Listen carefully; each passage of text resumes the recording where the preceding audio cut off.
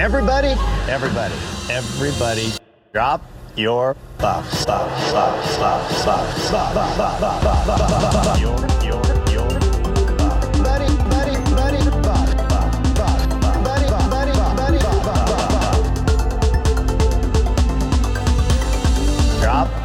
your buff.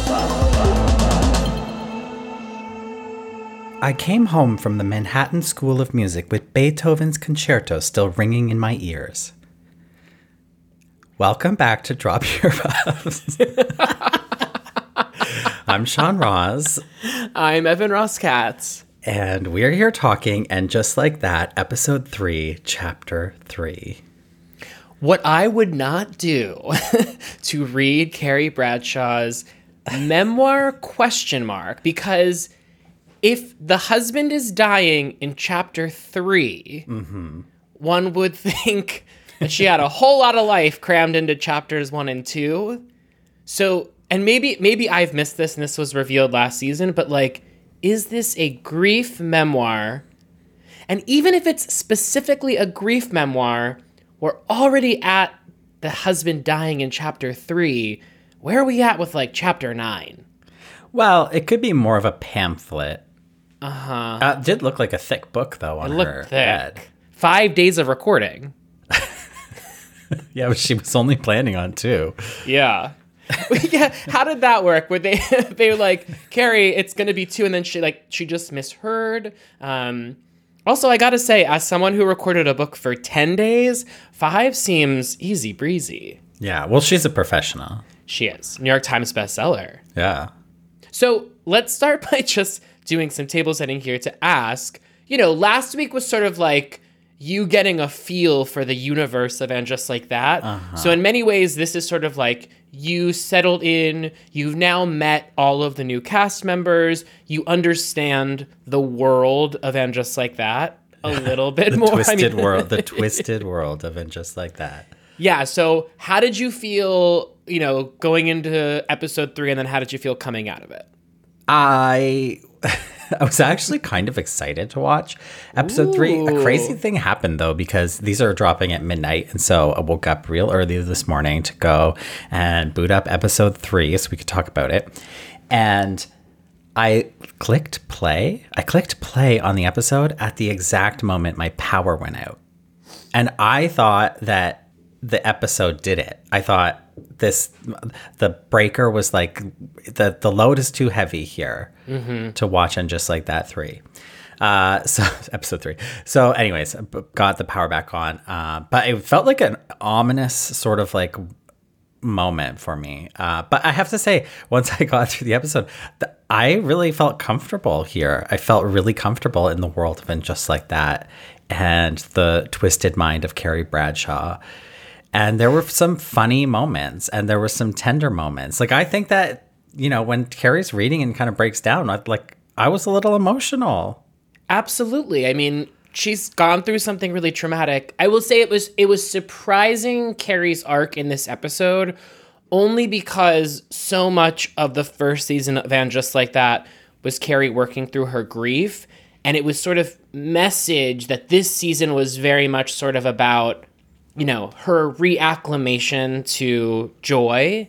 So this felt a little bit like, oh, we're back in the grief. That said, as someone who is in the thick of grief myself, I understand that there are waves, right? So it's not as though like one day suddenly the grief is gone and you move forward. So there is something true to life about this regression. Also, it being brought on by the fact that she is forced professionally to relive, this circumstance that happened to her. But I was surprised just that like Carrie's plot was back in the grief and then like home alone, faking COVID. Felt a little season 1 of And Just Like That. But, I think it felt like, to take a theme from the episode, it felt like a closing of a chapter. I did think that it was funny that, tell me if this came up in season 1, but that we went for the first 2 episodes where she has this hugely successful podcast, which just ends because she won't read an ad. And then suddenly she's got a book. Was she working on a book in season 1? Yeah, so Carrie has written books before. That's Sex and the City I did lore. know and that. then Yeah. and then in season 1 she's approached to write again, I'm not sure if it's memoir or a grief memoir, but yeah, that all transpires in season 1. In theory, again, not to pull the I've written a book card, but like I was able to have a full-time job and write a book on the side because you're given lots and lots of time typically to write a book. So I would think that she's fully capable of, I don't know. I don't know if she wants to go back into podcasting or what, but I am curious if we're going to explore at all Carrie's professional life moving forward, because in theory the book is out, right? Or the book is coming out. It's about to come out. Yeah, it's about to come out. It's available but for pre-order. Right, but once she finishes recording the audiobook, her duties are done with regard to like. Well, she'll need to promote it, and yeah, you're right, and she's got that Instagram account for sure. She's holding up the vegan purse. But I'm curious about if we're going to explore at all Carrie's life now that she no longer has the column, she no longer has the podcast. Maybe she's got another book in her, but then like, what's the book about? It is funny, but I kind of appreciate it about this show that like we literally torpedoed her professional life at the end and her, sexual relationship, tryst, whatever that was. And then like with episode 3, it's like, no looking back, only moving forward. Yeah. Yeah, truly. I mean, I'm not surprised based on the few episodes of Sex and the City I've seen that this is the way the show operates. Or fine. Like with Naya, it's like last episode, we left her where she's like destroying Andre Rashad's guitars. And then this episode, she's suddenly participating in a documentary about the legal system. Yes, and then like falling in love with the sound. Which, like, on the one hand, good for her. However, like a 25-year relationship has come to an end. Right, but she's just like, she's got a hot mic. Yeah, it's just like, so who's on the MILF list? Right, who's on the MILF list? I wonder, though, are we going to see Toussaint again? That was the gentleman that approached her in the first episode. Yeah, I'm not going to hold my breath. I'm not either, but, I'm just wondering. These episodes it's so funny in 2023 to see a show that is so episodic.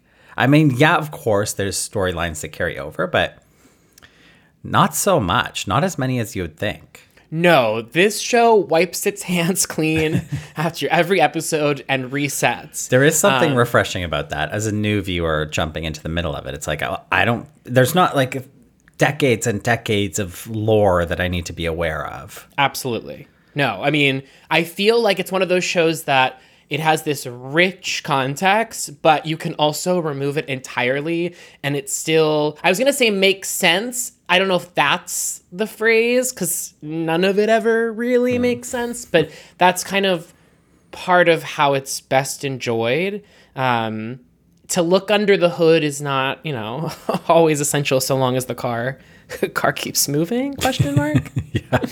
So we have Carrie at the start of this episode. She's traipsing down the street and she bumps into Lisette, which I guess you would have learned by the end of the episode is her downstairs neighbor. What are your initial thoughts on Lisette, a character that I will say I'm not sure I needed more of? So is Lisette a Sex and the City character or an Just Like That character? Decidedly an Just Like That character. Yeah, she looks very young. Yes. And I thought at first, how are they friends? Not that we can't have friends of different ages, but I thought it was curious. And then the way they were talking, I thought, so is Carrie moved, I thought, from her famous apartment of Sex and the City. No, she is back in the apartment from Sex it's the same apartment? Yes. Sorry. So she moved in with Big into like a multi-million-dollar condo. Mm-hmm. And then she held on to the apartment? Well, I think we talked about this, actually. Yeah. Well, I'm going to say, too, the apartment she's in is also multiple $1 million. Yeah, so sure. She's living large. But yes, I think we were made to understand, and in the first season of And Just Like That she had kept the apartment I don't know if it was just sitting there. I'm not sure what state it was in, like if it was being rented out or whatnot, but she originally was looking for new apartments. So she was going to move from the apartment that she shared with Big to another one, and then all of a sudden it occurred to her that like she wanted to go back to where she belongs, which is the original Sex and the City apartment. We don't know how long Lisette has lived in the building, so like there's a world in which like they've been neighbors for years, but we very much were like introduced to their dynamic in the first season. Like they met one another. So I guess it's to believe that Lisette is like new to the building. I would love to know how Lisette has the money to afford the first floor of an Upper East Side brownstone. Well, what is her job? Is she a jewelry designer, or is that not her job? Is she putting on the show? That's a good question. I'm sure the answer was made clear in season 1. She's a character that I didn't choose to touch down on and feel, in this instance, forced to. Of their initial meeting, the distance between them was striking. If you run into a friend on the streets of New York, it's not, well, I was going to say it's not uncommon. That's one of the strange things about, despite the fact that the city is so large, you can bump into people. But I would kind of go in for a hug, or at least, I don't know, at least go in for it, right? Like I found that to be a sort of strange interaction. And I wasn't quite sure what we were doing with this, but apparently this scene was to establish the fact that Carrie had a plan later that would need her to be out of the house. That was what that scene was for. Yeah, it was. For sure. And I gotta say, Lisette delivers the line where she says to Carrie, "I thought you only existed in the vestibule of our apartment building." And then Carrie Carrie says that to Lisette, sorry. And then Lisette like kind of does like a laugh. That's kind of rude. It is rude. But also and this happens a lot on And Just Like That, but I also think it's a common trope in television where like a character says something that's like not funny and the other character like laughs, but like not in indulging them in a very, like, it was genuine. It was a genuine response. And it's sort of like, again, your reaction right there where like, well, I actually like see you all the time. Or I don't know. I just feel like there's a lot of. Or like, I have a life. I don't live in my apartment 24/7. Yes. I want more just sassiness instead of just, no, I don't just exist in the vestibule. So it would be like, we can't all live the retired life, Carrie. Yeah, exactly. Yeah, Carrie and her big Bergdorf Goodman Hall, which we'll get to. Now, she being Lisette says, "I'm here watching them set up the party tents for my jewelry show." And then we have Carrie saying a line that does not at all feel forced. "Hey, you're one of Bulgary's 3 new designers to watch." I'm unfamiliar with this sort of like these pop-up trunk shows in Bryant Park sponsored by Bulgari, which is its own brand. Why would they be funding other designers that aren't Bulgari designers? It was all very strange. But then after seeing, where all of this led to later, Strange was just the beginning, because it goes from Strange into Fever Dream, which we'll get to later. But that jewelry show was quite the affair, guns and all. Yeah. I will say in this moment, though, one of the most redeeming parts, when Carrie starts to walk away and Lisette calls out her name and Carrie does the turnaround, there is just something, and I do think this is the part of the end, just like that conversation that gets a little lost in the sauce, about Sarah Jessica, that she's just perfect. When she turns around, it feels like cinema. Yeah. I love watching her do things. And it reminds me of the early Sex and the City, where it's just, she has these quirks. I remember like a big thing with Carrie in Sex and the City is her licking her lips. And there are just all of these, I guess you could call them idiosyncrasies, but they're not that idiosyncratic. It's very normal behavior. People have their name called out and they turn around, but there's just something about the way she turns around that I was just like, there she is. That was as soon as she turned around, I was like, that's Carrie. And it made me excited because I like seeing her. I felt like this was Carrie's episode. Like, Yeah. I like really, really enjoyed everything from Carrie, including. I know it's like really dated, but the COVID jokes, like I was laughing. They were funny. When she's at the show and yells, "I have COVID," because she doesn't want to help anybody, like with this burglary, I thought that was high comedy. I don't disagree. Yes, and I feel like it needed a punch up because it needed the reaction from everyone in the room, like screaming and running away. It kind of from her. did. They kind of had that. I feel like Kinda. I think it needed to be amped up because it's like they were going for a really broad joke, and I feel like you. But I just think it was funny because it was like Carrie had been living this lie for so long to get out of something, and then here she is in a really serious situation that she shouldn't be in or like needs to get out of, and she reverts back to this silly lie that she came up with. There was just something, and I just felt like the face and the eyes, like it was perfectly nailed for me.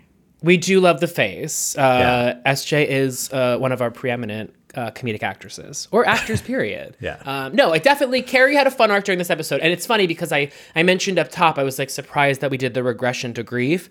But as you're pointing out, it's like we came out of the grief by the end of the episode. She was having a good time, maybe too good of a time because our girl got COVID. But we'll come back to that party in a bit. But let's go over to Seema and this sure. Birkin plot line. Yeah. So Seema, first of all, I gotta say, everyone uses their phone so much on this show. Which is life. Yes, but considering that Sex and the City was a show so devoid of telephones, and I know you could say, well, cell phones didn't exist when Sex and the City first aired, but even the amount of like, I don't know, it just wasn't a very phone show, and so when Carrie uses a cell phone in the film, it's like such a thing, because it's like, oh my God, seeing Carrie on a cell phone, there's just something about this show, whether it be Miranda being telephoning Carrie or Charlotte from LA, or they have a whole plot point where like Miranda's having trouble with her cell phone and like goes to the store to like get it fixed. I was like, I don't need this. Then we have the phone business at the show with Miranda and just phones. Then we have like Seema getting the text message from Carrie revealing that she's got COVID. Phone. Anyway, so Seema's on the phone as she's wont to do, and a mugger comes and steals her Birkin in broad daylight. I do want you to know, Sean, this is a plot point that we have done on Sex and the City, where Carrie is approached in an alleyway and a mugger comes up with a gun and tells her to take off her shoes and runs away with her shoes. It's a very famous scene from Sex and the City. So this felt like a familiar beat. And then you have Seema running down the street after him, and she's like, why is no one reacting? Which is very New York. You know, New Yorkers are in their own world. But then she runs into these dogs and then just like abandons the chase. And it's like, I would keep going until he's like completely out of eyesight. I just was surprised that these 5 dogs were the thing that like made her say, all right, I'm giving up on my $35,000 Birkin. Yeah, I'd be running. But this is Seema we're talking about. Right. And then she calls Carrie and it's like, call the police. A cab, but call the police when it comes to if you're of the wealth status where you're having your Birkin stolen and your first thought is to call your friend. Yeah. Maybe you deserve. If you're of that status, you're calling the cops. Exactly. Yeah. Yeah. So that was you surprising. have a relationship with the cops. There was something about that scene where, like, I guess it was one of those things. It's very and just like that where it felt tonally unsure because it's like on the one hand she's like a woman being mugged in broad daylight and no one's reacting. There's something really like scary about that, but then it felt like it was like being played for laughs, and then her reaction to it was like very it was over the top, but not over the top to the point of being comedic. But then it didn't feel like serious. The driving in the cab, or what I was in a cab, but like her private car or whatever, smoking out the back, just like hoping to catch a glimpse of the Birkin on the street. Yeah. Which Like she's an Which- old Hollywood starlet. Which later on she will catch a glimpse of the She Birkin. will. She will. And hey, we'll get to that. But it reminded me of that last episode when Che revealed the fact that they had this insecurity around their weight. And we talked about this in our recap where it's sort of like, I was unsure tonally if like Che was being serious or not. It like felt unsure. Like there was a tentativeness about, I don't know if it was the performance or the script or what, but there was that same quality here where I'm like, how are we, the audience, supposed to feel about this? Because Seema doesn't appear to be that distraught over losing $35,000. So then why then should we feel distraught, even though I think the intention is that like this character's really going through something traumatic, but like, is it traumatic? Is it traumatic? Like the thing is, I feel like they could have played this from a couple angles where there could have been like an eat the rich angle to this storyline. You know what I mean? Where it's like, it doesn't matter that Seema lost her Birkin. Like in the grand scheme of things, it doesn't matter, right? Or we could have like, I don't know, followed up with the mugger a little later on, or I don't like in some way that somebody runs into him and like there's like more to the story, Right? I feel like this really hit like two beats. This entire this story, she loses the Birkin and she finds the Birkin again, Right. And also, like, what are the chances that we have two thieves in this episode? I know. Well, that's what I thought. I was like, oh my god, this is gonna be the Birkin guy. Right. It's like I you thought it was wanted all that gonna come connective together. thread. Yeah, totally. He's gonna be putting the jewelry into the Birkin or something. The other thing, and again, I know I'm trying to like, this is all about suspension of disbelief or suspension of belief? Suspension of disbelief. Anywho, yes, it's all about that. But anyone in New York City that is of the mugger set is going to recognize that a woman of Seema's like walking around the Upper East Side with a bag on her arm, that bag is going to be of value. Sure, you could argue maybe he didn't know it was a Birkin, maybe he didn't know just how valuable, but you're not going to like discard a leather bag. Also, there's not going to be anything in the wallet. It's not the 90s. Hello. It's all There's about be cards the bag. that are going to be canceled in if 20 anything, minutes. it's like throw the wallet away Literally. and grab the bag. And then on top of that, it's like, and again, not to be like the Birkin police here, but you cannot go online and buy a Birkin. Well, that was my question. So she was looking for it on the secondary market. She was like on the real deal. Oh God, was she actually? No, she wasn't. It was a different website. But I kind of wish she was on. Yeah, the I was real like, deal. come on, continuity. So it was $35,000 for a used Birkin. Was that the price? I think that was the price on the show, that they were presenting. What's funny, too, and for those of us listening that are Sex and the City heads, the Birkin plays a really big role in season 6 of Sex and the City because Samantha, you remember her, she really, really wants a Birkin. And there's a waiting list, and Lucy Liu pops up as Lucy Liu with a Birkin. So there's history here. We love the Birkin on Sex and the City.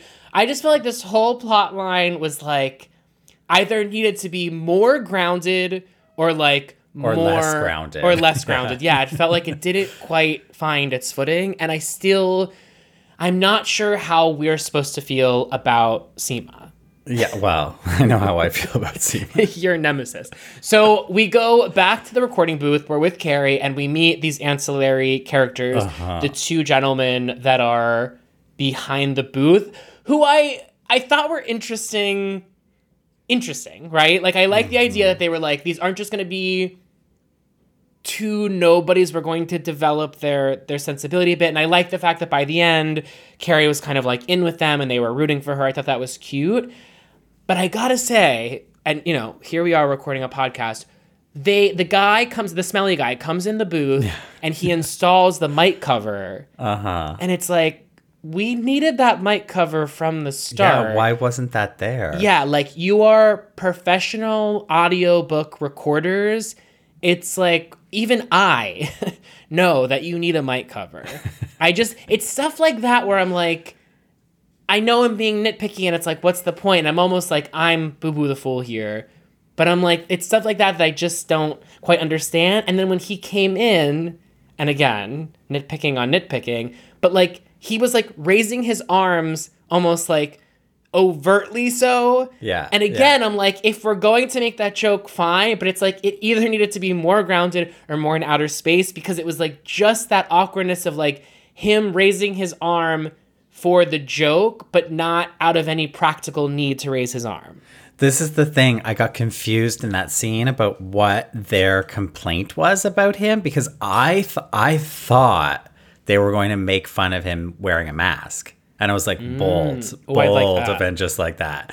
And then I was like, wait, are they saying the mask is stinky? And like, no, they're saying, I had to rewatch it like 3 times because I was like, I don't get the gag here. Yeah, it was a bit confusing. I would like that mask joke though, because we have that moment when they're at the Real Deal, Carrie and Charlotte, in the last episode when she screens the call from the Democrats. So I kind of do like this idea of like centrist Carrie, where she's like, strangely anti-vax or not Actually, anti-vax, that would anti-mask. be so funny. I would love that. Listen, an anti-vax plotline would be really, really fascinating. I forgot about the Democrats line. Yeah. That actually would be so good, because it's so true of like getting older and like becoming more conservative, and like we get a more conservative Carrie, and like that could, I mean, like I understand why they won't do that, because they won't alienate like their viewership, right. But I feel like it would be such a gag, actually. Right. I also didn't get the whole like her really wanting the actress to read the book, and then the Julianne Margulies it was like I didn't quite land anywhere for me. And then they went ahead, so she had COVID, and then so they went ahead and hired the actress, but then when they moved the dates, did they fire the actress that they had hired? No, they didn't hire an actress. I thought that's the thing. But when she was on the phone, I thought she said later in the episode that they had hired an actress. No. I think I could be wrong, because I watched it once and you watched it 4 times, but my impression was that she said, hey, like, you're going to need to get an actress, right? And then they said, no, we don't worry, because we've been able to get next week. And then she called up again and was like, hey, like, maybe there's another Julianne, or maybe did you get a Julianne? That makes sense. Yeah. So we also get Carrie walking down the street, where she runs into Bitsy von Muffling. For context, So wait. Bitsy von Muffling? Yes. Okay. So and what's her story? So Bitsy is first introduced in season 5 of the show, okay. Where all of the women head out to the Hamptons to attend the wedding of a friend of theirs named Bobby, Bitsy's husband, played by Nathan Lane. And the whole joke is that Bobby is flagrantly homosexual, and yet he is getting married to Bitsy. And so Bitsy is sort of, this over-the-top Manhattan Upper East Side socialite. She popped up in the very first scene of And Just Like That. The ladies are going to lunch, and they run into Bitsy. So it's one of those sort of links to Sex and the City within And Just Like That. And obviously they must like working with the actress Julie Halston. Anyway, so we have Carrie running into Bitsy here and revealing that she had a $100,000 facelift. Now, I have not had a facelift. Never say never. I didn't know that they were running into the 6 figures. Well, I think that you can pay whatever you want to pay for them. Sure. That wouldn't surprise me at all. Something tricky about this, and again, it's like, Evan, what are you digging for? But like, we've seen Bitsy before. In fact, we saw her last season, and she looks the same. So I feel like they should have made an effort to like make her look a little crazier. Right, like, I almost think it would have been funny if she was wonder. like 2 weeks out from the facelift and like still bandaged, but like had to have her mustache waxed. Like, that would have been a funny bit. Yeah.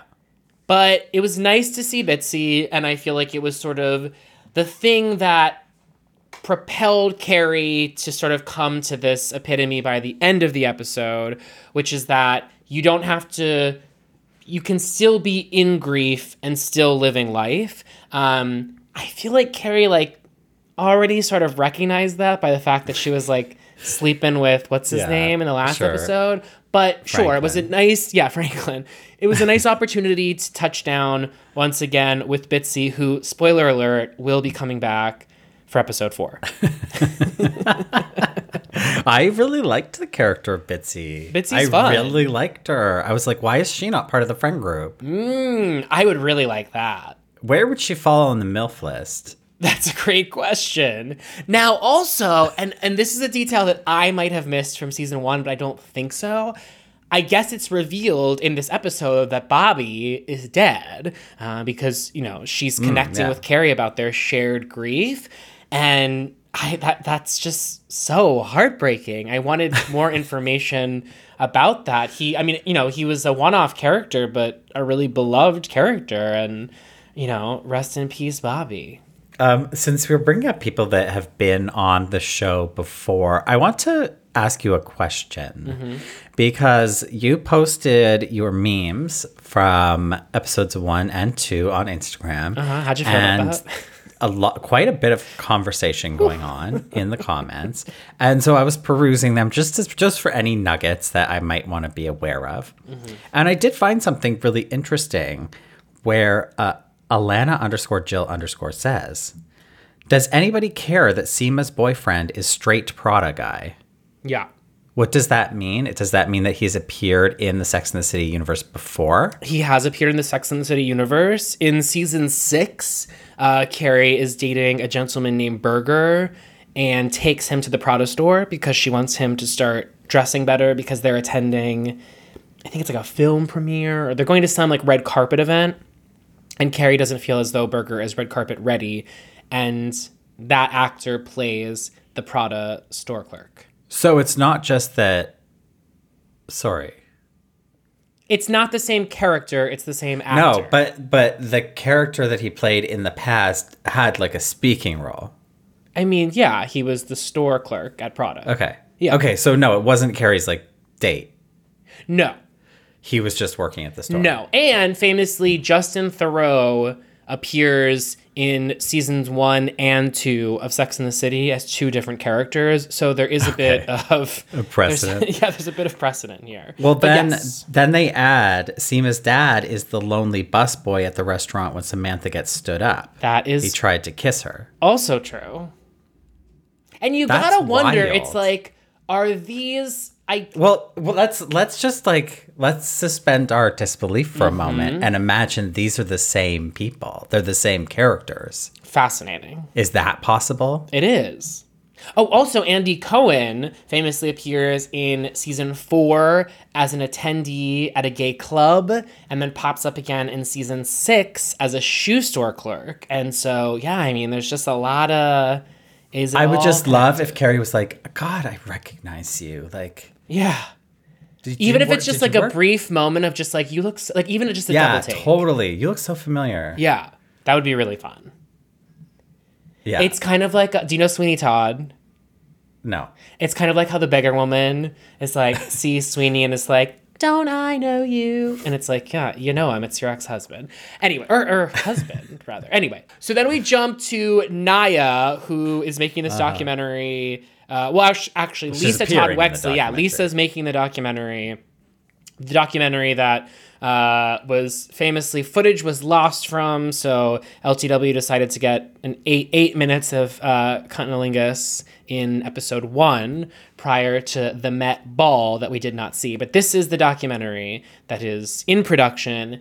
Naya's asked to be involved, and we get this moment where, you know, the guy comes over, he's fishing her mic out, Naya's smitten, and he texts her. Yeah. I'm sorry, but that man is gay. It's true. Well, maybe they can be besties. I'm sorry to Naya. Sorry to this man. Well, sorry to this woman in this case. Yeah, in this case. Yeah. Well, maybe... Okay, so this could be a plot point. They go on a date. She discovers he's gay. She sets him up with Anthony. Yeah. Wait, why did Anthony say...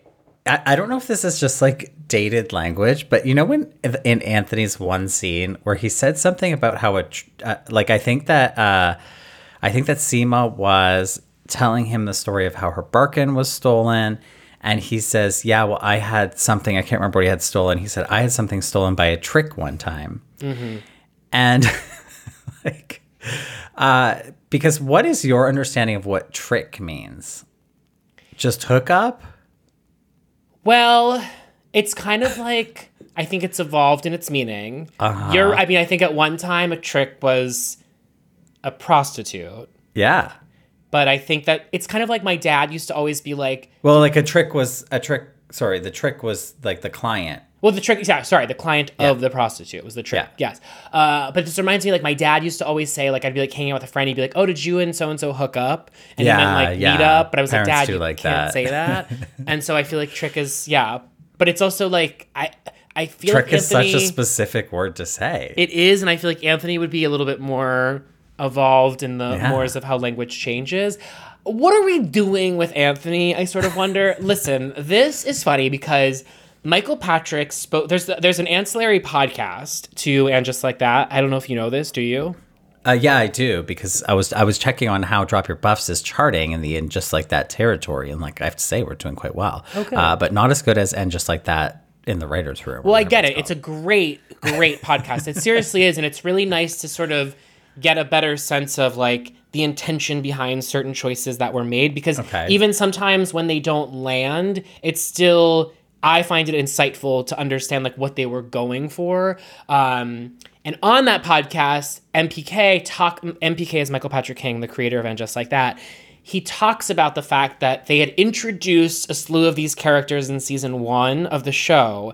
And so they sort of felt like they had to see it through with some of them. You know, I'm thinking about like Lisette, for instance. The neighbor was introduced in season 1. And so they were kind of like, well, she exists. What would she be doing now? And that's why we're sort of getting this Bulgari trunk show. And it's the same thing with Franklin, where, well, they kissed in the elevator in the season finale of season 1, so let's see what would happen with, where would that go? Where would their relationship progress? Which is why we brought him back for 2 episodes. Never to be heard from again, I suppose. But with Anthony, he was this character brought in, I think it's season 3 of Sex and the City, as Charlotte's gay best friend. And he was very much like... not a throwaway character, but just like, he was just a bitchy gay guy. Like, that was who he was. And then over time, they like tried to humanize him, which I think sort of ironically flattened the character in a lot of ways. And then now you have him on And Just Like That. And you should know that Anthony was married to Carrie's gay best friend, Stanford, the one who's in Japan. They get together in the first movie. And then they get married in the second movie. No. And it basically, and they make a joke about this, but basically it was like, listen, there was nobody left, so the two of them got together, which is its own sort of interesting thing to dive into. But now that he's around right now, we get this scene where it's like, he's at lunch with Seema, and I'm just not understanding how we got here. It's like, I have a hard enough time accepting that Seema is now friends with Charlotte and Miranda. Your vendetta against her. But I just was like, wait, so they're doing a lunch and it's Seema, Anthony, and Carrie? I was like, this trio, huh? Yeah. Just wasn't sure about that. So Stanford and Anthony, his name's Anthony? Anthony and Stanford, they broke up, or they're doing long distance? This is the confusing thing, and like I feel like it's a very like sensitive topic in that, you know, Willie Garson died during production of season 1, and so obviously he was not going to be around. But I feel like the choice they made, rather than just, I feel like they could have killed the character. Yeah. But I think because Big had died in episode 1 and Stanford's last appearance is episode 3, it would have been almost too jarring to have the death of 2 hugely significant characters. And yet their workaround, which is that he goes to Japan and doesn't so much as say goodbye to Carrie, his best friend, who we meet in episode 1 of Sex and the City, is almost like more jarring than had he died, because now we're led to believe he still exists. And then, like Samantha, he's in Carrie's life through text messages or, sending over a kimono from Japan. Yeah. I have a difficult time. But like the idea is that he's still married to Anthony? No, they had broken up, and I think that was part of what led him to Japan was him sort of... He had to get out of the city. Yeah, resetting. Interesting.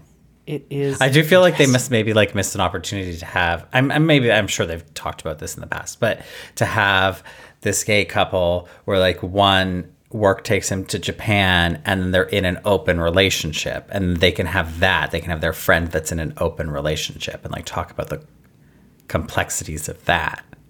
They could, I think, and that would be ripe territory. My only pause with that is my frustration about the fact that like Anthony is just meant to be a side character for Charlotte, and Stanford is meant to be a side character for Carrie, and I just don't. There's a lot of like cross-pollinating now happening, and it feels like a very blatant effort from the writers to say, hey, we have this plethora of characters now, so we can do all of these different configurations. And while I understand that intention and how it's like seemingly really fun, right, because they get to have all of these different dynamics, at the end of the day, like that table, the brunch table for me, is to be occupied by the four women, the fourth being Samantha, and no one else. I can maybe do, that little that little side chair for the purses. I can maybe allow that. But I just have a hard time alone with someone else being at the table, let alone the revolving chairs. I did feel like in this episode, if there's 100 configurations that can be made up of with this cast, we hit 90 of them. Yeah, no, we are like, yeah, all we need is like Harry to show up one day with the top hat from the Met Ball, and then we've completely closed the loop on that. Now let's get into the MILF plot line with Charlotte and LTW, which there's a lot of brouhaha over this film, No Hard Feelings, which we'll be discussing on Shut Up Evan. But part of the brouhaha around it is sort of like the ethical question of Jennifer Lawrence plays this 30-something, and she's hired by the parents of a 19-year-old to fuck their son. And like, is that, what's the moral boundary there? And then I'm thinking about this show in which you have these adult women in the hallways of a school district, like openly fawning over a high school student. That's a child. Yeah. And then it's like never brought up as such, like well, it is by the principal or whatever, but it's it's not in the way of like you're a pedophile. Yes, exactly. Which is very interesting considering the conversation that's happening around queer people and drag queens and trans people right now, where it's like this is being taken very seriously by a certain faction of the country that queer people are predators, and here you have and just like that, like that they're actually being predators in a way. Totally. And it's a joke. Yes. It strikes me as odd. It was very odd. And then like the existence of the MILF list, I didn't understand. So like we're at this PTA meeting, it's being brought up, and like what's the plan here? Are we trying to find the students that created it? Are they being suspended? Like what is the business that we're working out? Oh, literally. Like there's meeting after meeting. Yeah. What is the agenda? And then the guy, when we have like the second scene of this, and that guy sitting next to LTW like turns to her and is like, you two should be number 1 and 2. It's like, again, he's saying that as a compliment, but like that's super creepy. This is in theory the parent of another student at their school turning and saying, I think you should be number 1 on the mothers I'd like to fuck list. Yeah. And LTW's like, thanks. And it's like, what the fuck? Yeah. Oh, also, not to like, but like, there's that one mom, the really young looking mom, who is, way hotter, at least, than Charlotte. Cool. She looks cool. The fact that she is not top 3 on Carrie this list. needs to be friends with her. Yes. Not Lisette. So I thought that was a strange plot line, and I didn't really know what it was for. Yeah, What was nothing came of Yeah, it. nothing came really. of it. It wasn't like, yeah, there's a lot of things that nothing comes of in this show. Yeah, there's a lot of things that nothing comes of. One of the things where something does come is the tattoo that Miranda gets in Los Angeles, which, again, that scene between her and the tattoo artist, it's like, is this, the tone is so strange. Like, not only the tone, the hat that Miranda was wearing was also wild. Oh but it's my like, God. But it's Yeah. like, where are we? It's like, are they like legitimately connecting as human beings when she sees the tattoos of robots that he is suggesting to her? And she's like, is she like considering it? Because it's like you needed the cutaway of her being like, what the fuck, dude? But like, it seemed like they were like connecting. That was very confusing. So Miranda's back in New York with tattoo. Brady comes It home. also seemed like she had a relationship like with the tattoo artist. Yeah, like it they seemed were like knew developing. each Yeah, it was other. like a nomenclature. Yeah. So then we get this call. Brady is, completely fallen off the rails because of his breakup with Louisa. So Brady's back in New York. Miranda comes to New York. I gotta say, when I heard the key turn on the door, I thought we were going to see Steve, and like I had full body chills, only to then have it be revealed that it was Brady. But I feel like we've got her back in the house, and you know who else lives in that house? Steve. So Oh. I feel like Steve is coming, and I cannot wait. Now, remind me, you have not met Steve? No. Okay. But I have told you Steve is I like, don't even know what he looks like. he's hot. I could walk by him on the street and I would never know it. I get it. Actually, I'm going to do a little spoiler here. When Steve does come back, his re-entry into the show is capital H hot. Oh, okay. Yeah. And we'll leave it at that. Let's just say he's been going to the gym. Okay. He's been hitting the gym. But anyway, so it's a relief to have Miranda back in New York because I feel like we squeezed all the juice out of the Miranda doing phone calls to Carrie and Charlotte. It's like we needed to get our girl back. I also thought it was interesting in that big fight with Che that happens outside of the studio. They did pull what I thought was an interesting sort of twist in that you think they're going to have a big fight, breakup ?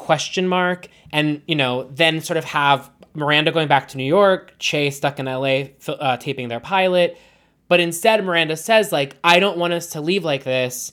And they actually, like, do leave on a better note than just them fighting. Like, they genuinely have a moment of, like Che says, like, I hope everything is okay with Brady. And there's no, like, addendum to that. It's just them saying, I genuinely want everything to be okay with your son. They don't kiss goodbye, but it definitely left on a different beat than I anticipated that it would. I have to say, Che was being so unreasonable. Unreasonable. Miranda's like, my son is suicidal. And Che's like, you ruined the take. Yes. Now, at the same time, I felt like Miranda needed to call Steve, who is in New York, and be like, I need you to go, like, find Brady. It's like, you have boots on the ground at home. And yes, I understand the impulse, like, to get on the next plane out. But I think in the immediate, if your son is acting the way Brady was, I would reach out to my husband, parentheses, ? And try and see if we can, like, tag team the situation. I thought that was really very strange. But yeah, Che is just like, you ruined the scene. And it's like, really, the culprit here is BD, the asshole creator of this show. No kidding. In front of the entire studio audience it's like, my star can't act. Yeah. Sucks. And it's like, fuck you, BD. Literally. And also, the scene is so salvageable. It's like not even worth talking about. Because Absolutely. all that's missing is like one last shot of Che. Right. Like to go to commercial. Right. I do have, and also, like, it's very normal to film a scene more than once. That's pretty Yeah. standard protocol. And then splice together the best of all the scenes. I am curious to see if we're going to get more of Che Pasa. It was exciting to see that setup just because Michael Patrick King famously created The Comeback, which was a show all about yeah, the behind the yeah, of scenes of a course. sitcom. So I feel like he understands how to film this type of thing better than anyone. It did remind me of The Comeback. Yeah, and I it didn't was put that giving the together, comeback yeah. in terms of like the energy, even that little beat with the policewoman when Miranda's walking out and the Yeah. policewoman's like, you lied to me or whatever she says. Yeah. Like, I did feel like that scene was great. I didn't understand the umbrella person because I felt like that was supposed to be like, there was a joke there that like felt like it was like missing. Totally. Because like was the laugh line, I thought the joke was supposed to be that like Che, how it has to always be tailed by somebody because they're the star of the show, and Miranda's having this like hugely emotional moment and it has to be like in front of this like Yes. for hire person, but that wasn't quite the beat. I will It didn't say actually matter that the umbrella person was there. right. I will say though, this was a great Cynthia Nixon scene. I loved the delivery of like it's my kid. And I do love like that mama bear energy from Miranda. I think is some of some of my favorite qualities about that character is that fierce protectiveness. And it's not just with Brady. It's evident, you know, even around some of the fights that she has with Carrie, especially when she's angry at Carrie for leaving to go to Paris. It's really about she has the best interests in mind of those around her. Her communication style can be lacking. But I just really, that was a great moment for Miranda. How do you think this is all going to work out for our little cannoli? It's so curious. It's also like the show can't be picked up. Like we can't have Che just on a show for the rest of the series. it is hard to know where we're going with this. And then also like if they hired Che, think about this. Like if it's like this big stand-up comedian and they're hired to do like a network sitcom and like they're a comedian, so they write their own shit.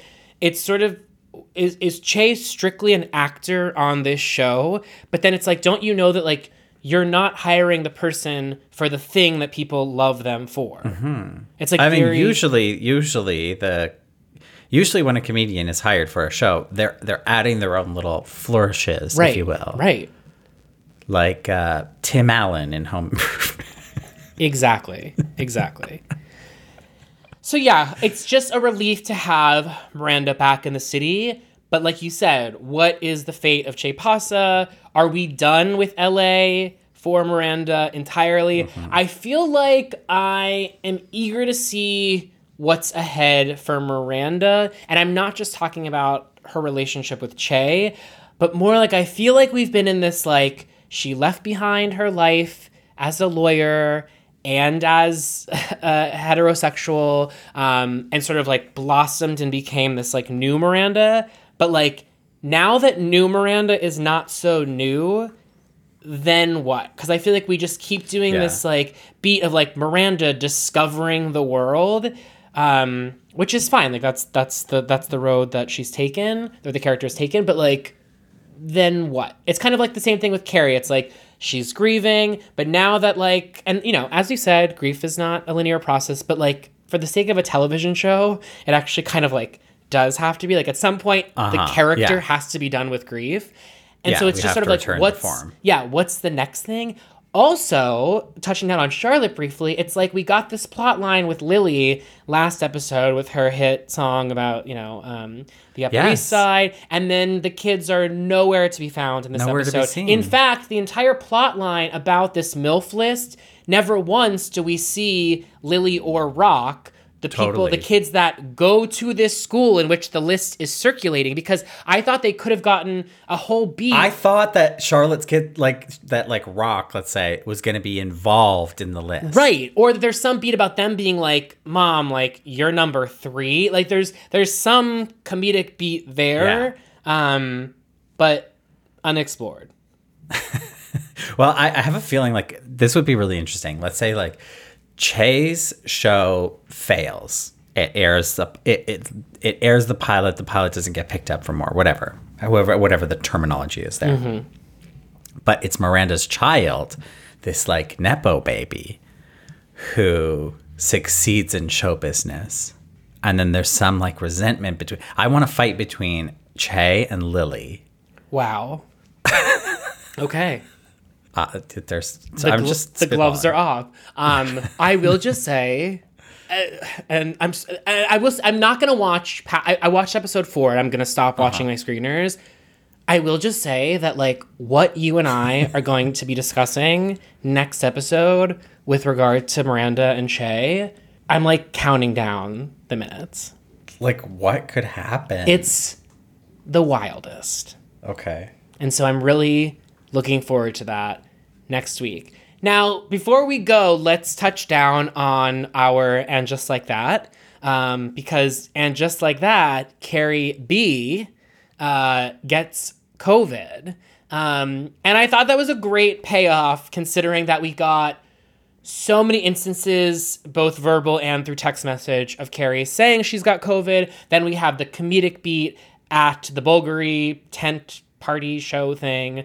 And so I thought it was nice to sort of end on that much repeated beat that had been laid out throughout the episode. Totally. Yeah. Poor Lisette. Well, did you see the jewelry? It might have been a good thing that it was stolen. Yeah, I think starting from scratch isn't the worst thing for Lisette. No, I'm wondering if we're going to see more of Lisette. I feel like this would be a great opportunity to sunset the character. Mm-hmm. Or maybe they just have, their little run-ins in the, what is it called? It's on Atrium. It's a vestibule. Is that like the lobby? Yeah, it's like in a brownstone, there's like, you enter, I think it's an atrium really, but it's like you enter, there's the area when you first walk in the door where there's like the hallway. If you go left, you walk down a hallway into Lisette's. If you go right, you go up the stairs to Carrie's. Okay. But then again, too, it's like, Carrie does not live on the second floor. I'm thinking about like instances in which she's been looking out of her window down at the street. And You'd say like third floor? Third or fourth even. Yeah. I feel like she's high up, and I don't even know anything about the show. Yeah. She's a high up girl. Anyway, that is episode 3. I think that we are... I was going to say we're cooking with gas. We're cooking. We're cooking with something. We're cooking with something. But are you coming back next week for 4? Well, you've left me like on an absolute cliffhanger here. So yeah, I'm coming back. And also, I'm just so happy that Miranda is back in New York City. So baby. happy. New York City is back. Yeah. Because in theory, if Miranda's back, that means she's also back at the table. And if Miranda's back and Carrie has COVID, then Miranda's running the show. Yeah, something tells me that Carrie's COVID is not going to play a central role. It's going to be gone. In episode 4. It's going to be forgotten faster than Franklin. Yes. Now, what's really funny... It's going to be forgotten faster than Sex and the City, the podcast. Hello. What's funny, too, is now Carrie actually can't finish recording the audio. Yeah. Like they are... It would be funny if they were like, Julianne Moore... We brought Julianne Moore in. That would be incredible. See, that's the kind of shit I live for. Yeah. That's actually not crazy for Sex and the City to do something of that nature. But we're watching it just like that. Anyway, and just like that, we have come to the close of our 3rd recap. Thank you so much for joining us. You can check out my memes. I will say this was a difficult episode to meme. I was about over halfway through because I try to be careful about like wanting to celebrate like some of the good, like I don't want all of my memes to be funny necessarily, but then I also like try, and also like sometimes I'm literally just captioning, other times I'm like adding a little bit of my own voice. So for instance, like I made a meme of Seema's line when they're at the Bulgari thing and the guy goes, "Miss, you can't smoke in here." And then she goes, "Yeah, like I'm the problem." Yeah. And it's like stuff like that where it's like, that's slick and like fun, blah, blah, blah. But I was really looking for Che lines to meme, and like just Che didn't really have any super memeable lines. However, I did find one that it's a little bit of a deep cut. I did a diptych of Che's line with something from Sex and the City that I think super fans of the show will hopefully appreciate. Okay, I'll be on the lookout. I'll be on the lookout for it. So with Drop Your Buffs, when we do a Survivor episode, typically we like do a post and then we ask people to comment an emoji under the post. So why don't we get people who are listening to this to comment an emoji under the meme carousel post on at Evan Ross Cats for Yes. episode 3 when it goes up. Okay, so I think we need to go with the purse emoji. There is one that is sort of like tan, that's as close to a Birkin as we're going to get. So in honor of Seema's recovered Birkin, please comment. If you are listening to this podcast, when I drop my episode 3 meme pack, please comment the tan purse emoji. Okay. There's no cannoli emoji? I could have swore they added a cannoli emoji, and I'm not seeing it.